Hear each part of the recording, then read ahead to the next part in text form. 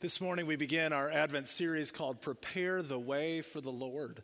A lot of it is going to center on the person and work of John the Baptist during this season. And today we actually are going to begin back with the annunciation of John the Baptist to Zechariah, his father, starting in Luke 1, verse 5. During the rule of King Herod of Judea, there was a priest named Zechariah, who belonged to the priestly division of Abijah. His wife Elizabeth was a descendant of Aaron. They were both righteous before God, blameless in their observance of all the Lord's commandments and regulations. They had no children because Elizabeth was unable to become pregnant, and they were both very old. One day, Zechariah was serving as a priest before God because his priestly division was on duty.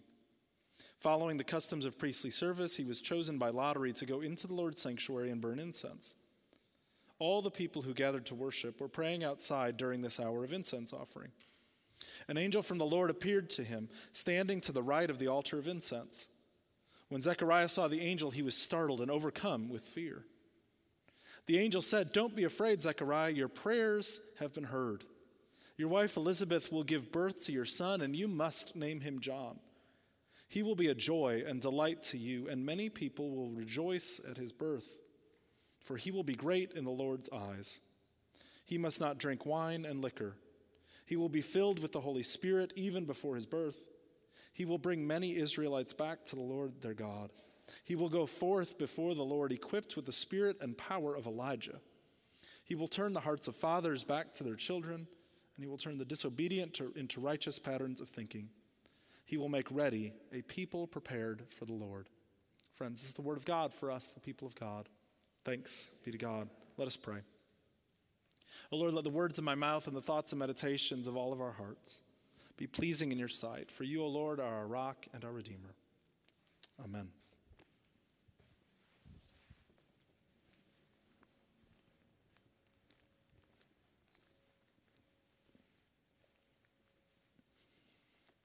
Company is coming over, and I recognize the frantic pace the hour before any company would arrive at my house growing up. All of a sudden, we had to clean and pick up all of the things.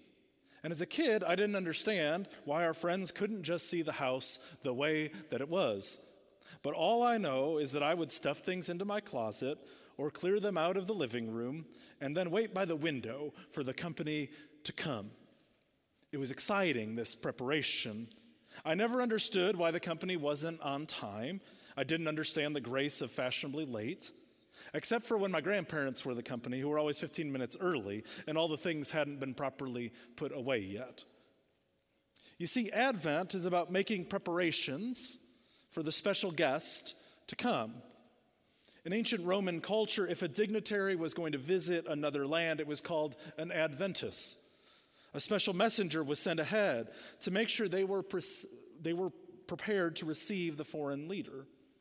I think about preparations that get made today when there's going to be a state dinner at the White House for a foreign leader or dignitary when they come to visit. Months, probably years, are spent by staff members determining how to decorate for the dinner. What types of food will showcase the harmony between the two cultures? And what type of entertainment will best suit the guest of honor? It's a preparation for someone's coming, and it's very important. A little more important than our frantic house cleaning before the guests arrive.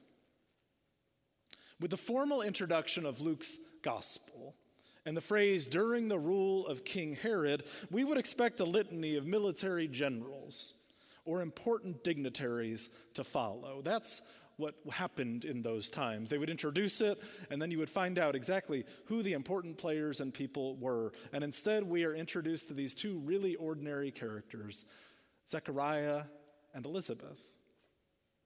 And what we find out about Zechariah and Elizabeth within the first couple of sentences introducing them is that they had been unable to have children.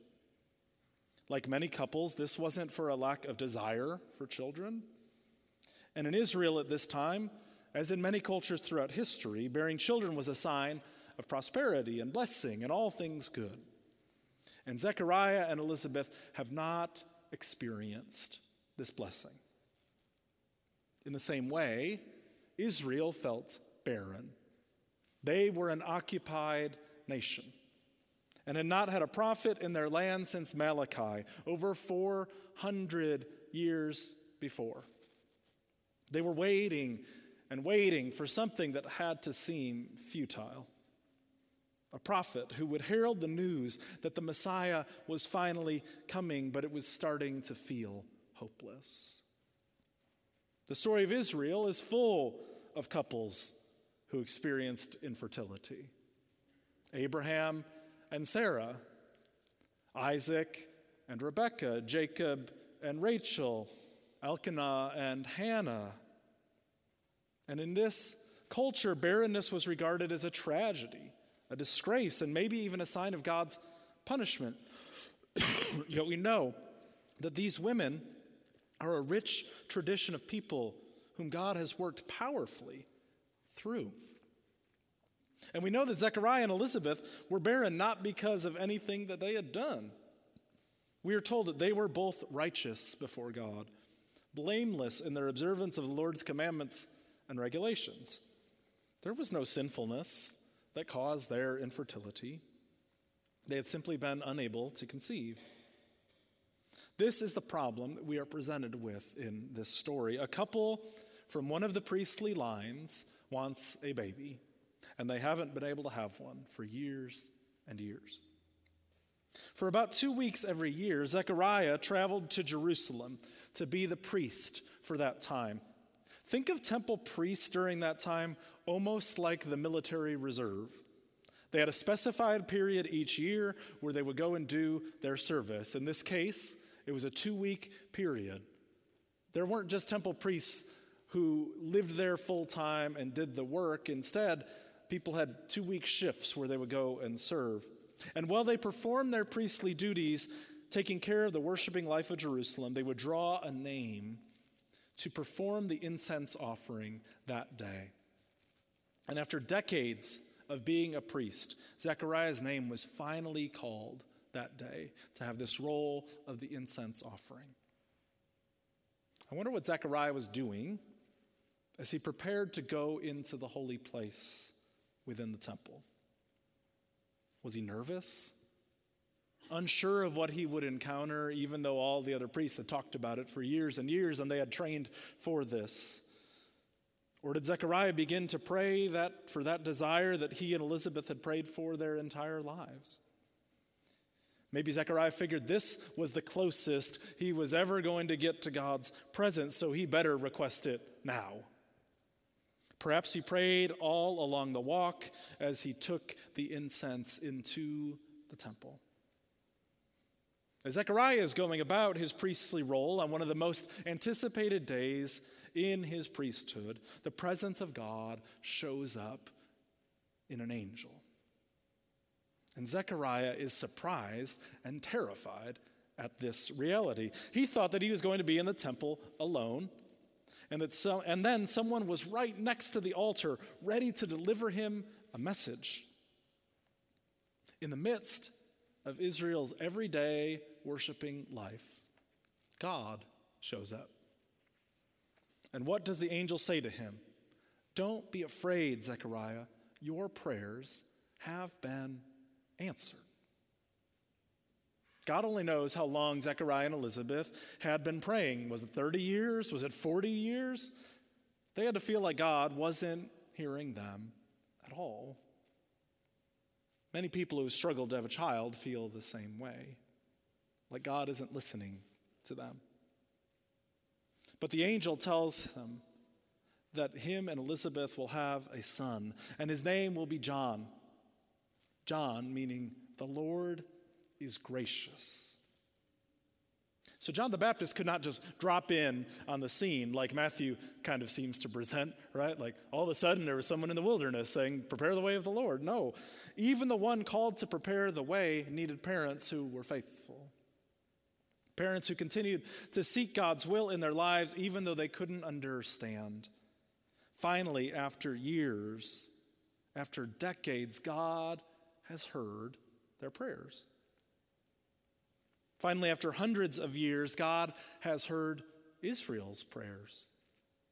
The era of the Messiah is about to begin. We knew this would be special. Stories that start with angels and messages from God show us that something new and different and exciting is happening. John's role is going to be prepare the people for an advent, for the coming of a king who is unlike any that they have ever seen. A leader whose ways will seem foreign and strange because they are the ways of God's very self. So the angel shares what to expect with John's birth to Zechariah. He first tells them that he will be a joy and a delight to his parents. This joy and delight is the spontaneous response to God's action all throughout Luke's gospel. Zechariah and Elizabeth are the first to experience this joy in Luke's story. It tells us then that John will be filled with the Holy Spirit before his birth. This is amazing. It shows that John is going to be in this tradition of the prophets. This is a reminder that in this story, God is the main actor. God will make this pregnancy come about, and God will fill John even before his birth. John will be set apart with this special role of preparing the way. John also then is going to bring many Israelites back to the Lord. Part of John's role is helping people recognize the Messiah when he is there in front of them.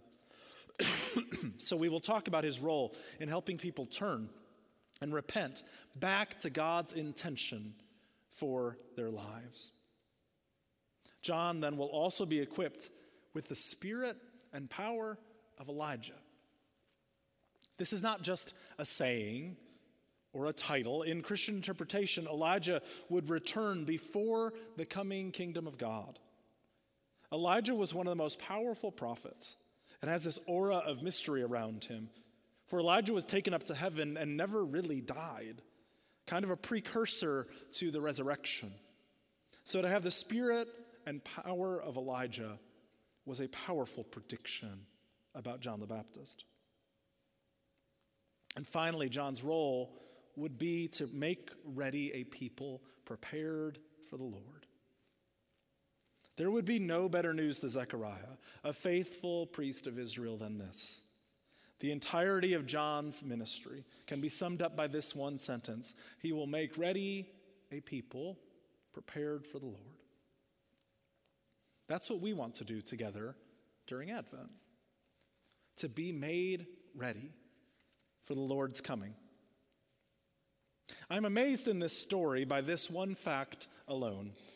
Zechariah was in the Lord's temple, literally thought by the Jews to be God's house and dwelling place, and Zechariah is shocked that the angel is there. I wonder what would happen if God showed up in worship. Would we know and recognize God's presence? Or are we so focused on what we're supposed to be doing, ticking off items in the service like they're a checklist as soon as they're done, that we forget about who is the focus of our worship? How is God working through your ordinary and mundane life? Maybe it feels like God isn't at all, like you're not significant enough or religious enough. But the promise from Scripture is that in our ordinary lives, in Zechariah's daily priestly duties that happened every single day in Jerusalem, that had been happening for hundreds and hundreds and hundreds of years before that, it's there where God shows up. So where in your ordinary life is God showing up? And what if God has heard your prayers, even if it feels like they're long gone? Maybe you prayed for something forever, and it never came to pass. Or you moved on from it, but your heart still lingers in that place with that prayer. Zechariah's story reminds us it is never too late for those who wait upon the Lord. Friends, God is here, ready to show up in your life. Maybe we've missed God's messengers because we haven't looked up to notice.